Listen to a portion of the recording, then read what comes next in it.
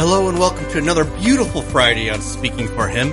I'm Dan Van Zalen, and here's your host, Andrew Gomson. It's great to be with you, Dan, and today I have the privilege of reviewing the movie A Beautiful Day in the Neighborhood. Now, this is a movie that I have been looking forward to ever since I saw the first teaser trailer and realized that Tom Hanks was going to play the man in the red cardigan, Mr. Rogers. And I heard an interview on the Wally Show not too long ago with Joanne Rogers, the wife of the late Fred Rogers.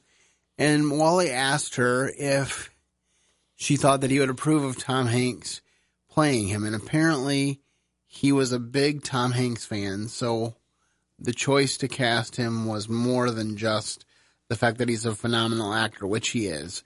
And we will dig into this movie a little bit further, but first, can you give us our quote of the day, Dan? Of course. Children need to know that even when adults make plans, sometimes they don't turn out as they hoped. Fred Rogers. All right. And I think that's one of the things that jumps out to me at first glance at the story of Fred Rogers is the fact that he wanted to reach children on a real level. I'm going to probably refer a few times to, or I'll mention it now and I may refer to it again, but I'm also listening to an authorized biography of Fred Rogers called The Good Neighbor by Maxwell King. And I just find it fascinating how he grew up and how he learned to connect with children. I found it interesting that one of the things they said about him being able to connect with children is that the reason he was able to do so well is he wasn't afraid to connect to his own childhood. You know, sometimes we get through our childhood and we kind of leave it behind and we don't really embrace our inner child that much, but apparently that was something that he found fairly easy. And I found out also that he had a short-lived show called Mr. Rogers for 3 years in Canada before he started Mr. Rogers' Neighborhood here in the U.S. So just a little known fact as we kick things off. We'll be back to discuss some more details, but first let's hear the theatrical trailer for A Beautiful Day in the Neighborhood. Hello, neighbor. Hey, I'm looking for Fred Rogers. In here. It's a beautiful day in this neighborhood, a beautiful day for a neighbor. Would you be mine? Could you be mine? Please won't you be my neighbor? Hello, neighbor. Mr. Rogers, I'm here to interview you. It is so nice to meet you.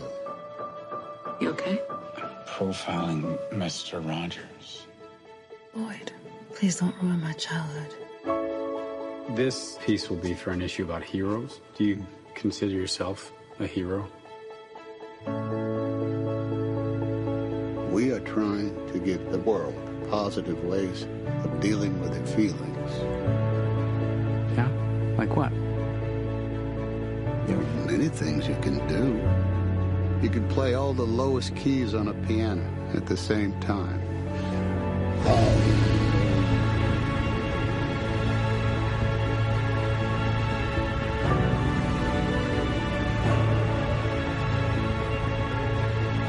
You love broken people. Like me. Sometimes we have to ask for help. And that's okay. I think the best thing we can do is to let people know that each one of them is precious.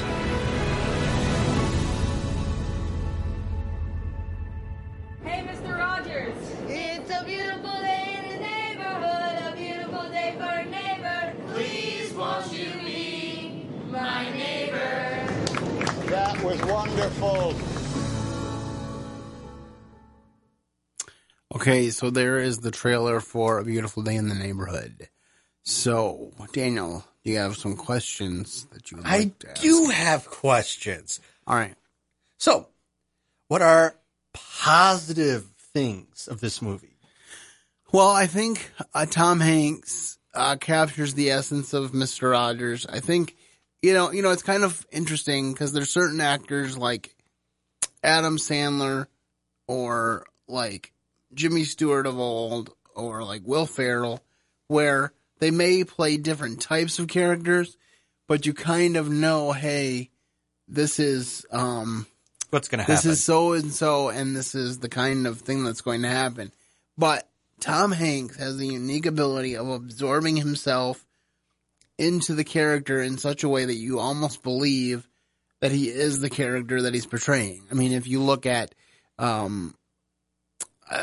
Forrest Gump, I mean, he won an Academy Award for that film, and he really did a great job. And it's interesting to note that he was like the third or fourth choice for that role, but he definitely personified it in such a way that people would not have appreciated it. I don't think quite as much without him. You saw he played Jim Lovell in Apollo 13. He was Captain Phillips in a biopic about him. And in Castaway, he was extremely believable as someone that had been stranded on a deserted island for months with nothing but a volleyball named Wilson, who was his friend. And managing to make that an enjoyable movie when it's basically just one guy.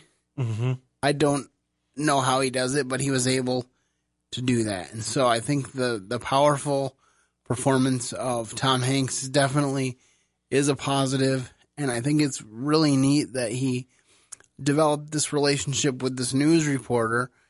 And I think that's one thing to refer back to the autobiography, or not the autobiography, but the authorized biography that I'm reading. It seems like everybody that came into Mr. Rogers' life, that if you came into his life, he didn't forget you. You were a lifelong friend of his, and he invested heavily in his friends. And I really resonate with him there, because that's the way I feel about my friendships. And he's a good example of that. Okay. So now for the downer. What are the negatives for this movie? Okay, well, as I do with every movie that's based on true events, I fact check it, which means I go to it and I say, well, how much of this is true? How much of it is false?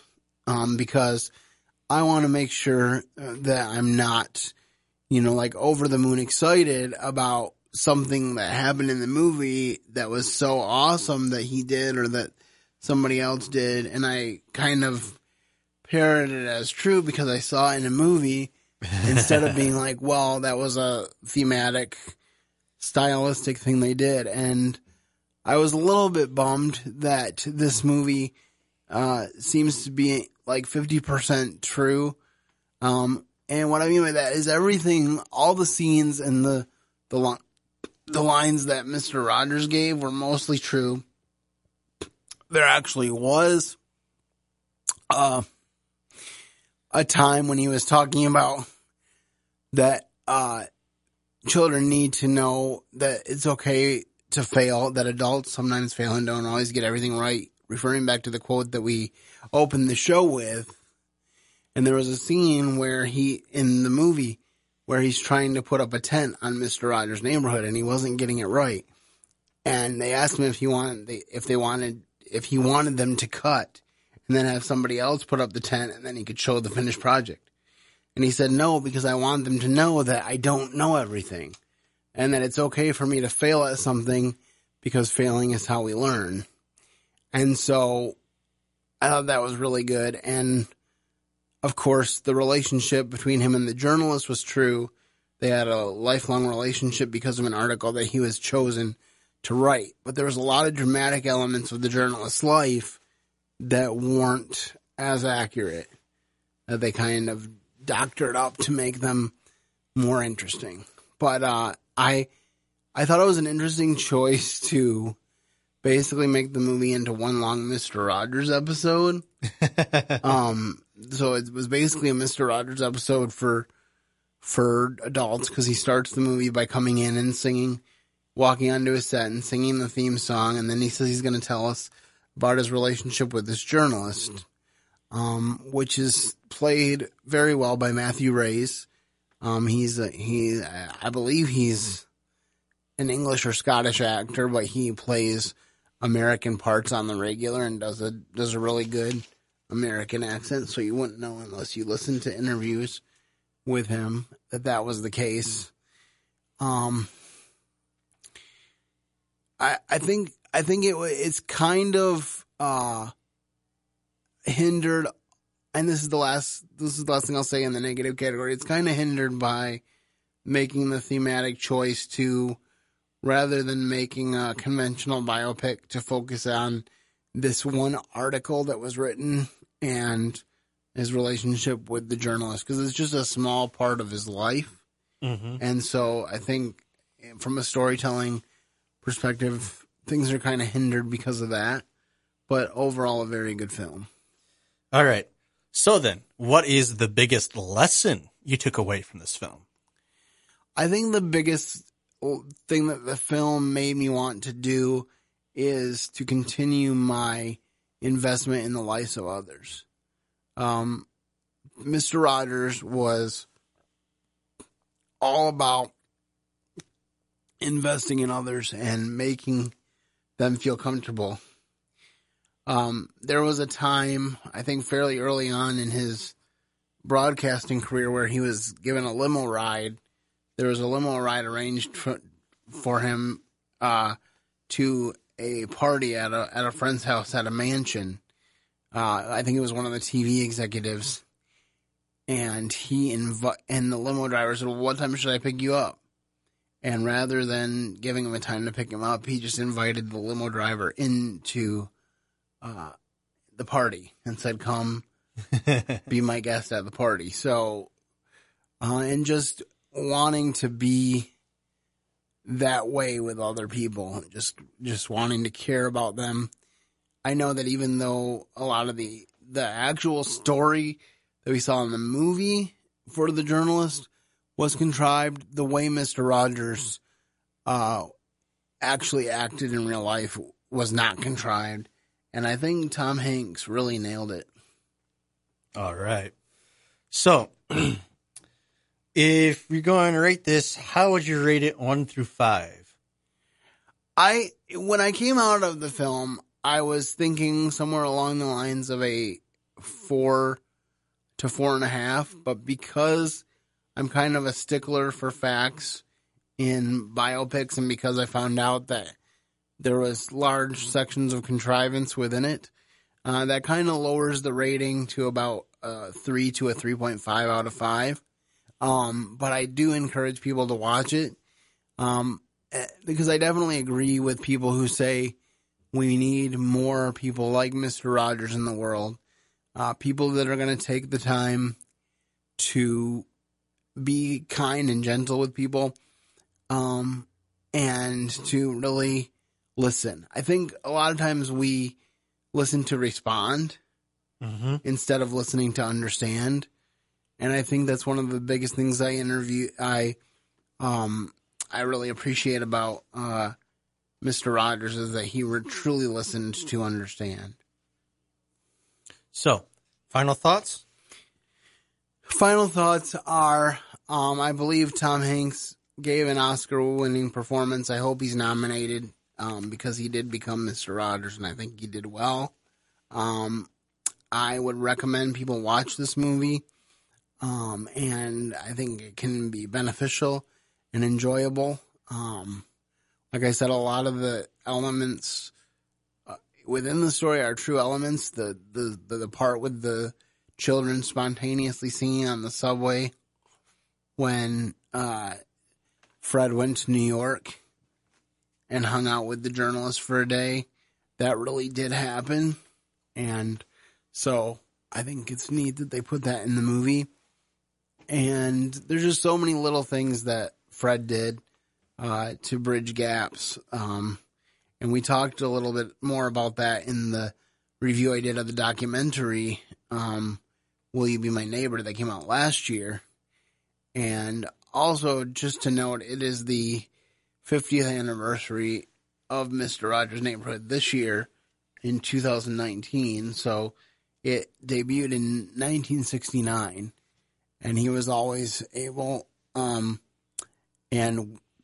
willing to tackle tough issues in a way that children could understand, but he didn't talk down to them. He didn't dumb it down. And I think that's the way some of the public television is today. It's more about the fast thrills and entertainment and dumbing it down. and just making it condensed and less impacting. So very important that we keep Mr. Rogers' legacy alive. And incidentally, there are some collections of Mr. Rogers' Neighborhood on Amazon Prime available for viewing right now. So I would encourage you to avail yourself of that, and also to check out The Good Neighbor by Maxwell King. But those are my final thoughts on The Good Neighbor, and I hope you have a wonderful weekend and that you keep serving the best of masters. Thank you for listening to today's episode. Your host has been Andrew Gomison, founder of Speaking for Him. For more information on today's show and to leave us comments and voicemails, visit speakingforhim.blogspot.com. You can find Andrew's ministry at speakingforhim.com. That's speaking, the number 4, HIM. You can also interact with us at facebook.com/speakingforhim and on Twitter @SpeakingForHim. And when you look for us on iTunes and Stitcher, let us know what you think of the podcast by leaving a rating and review.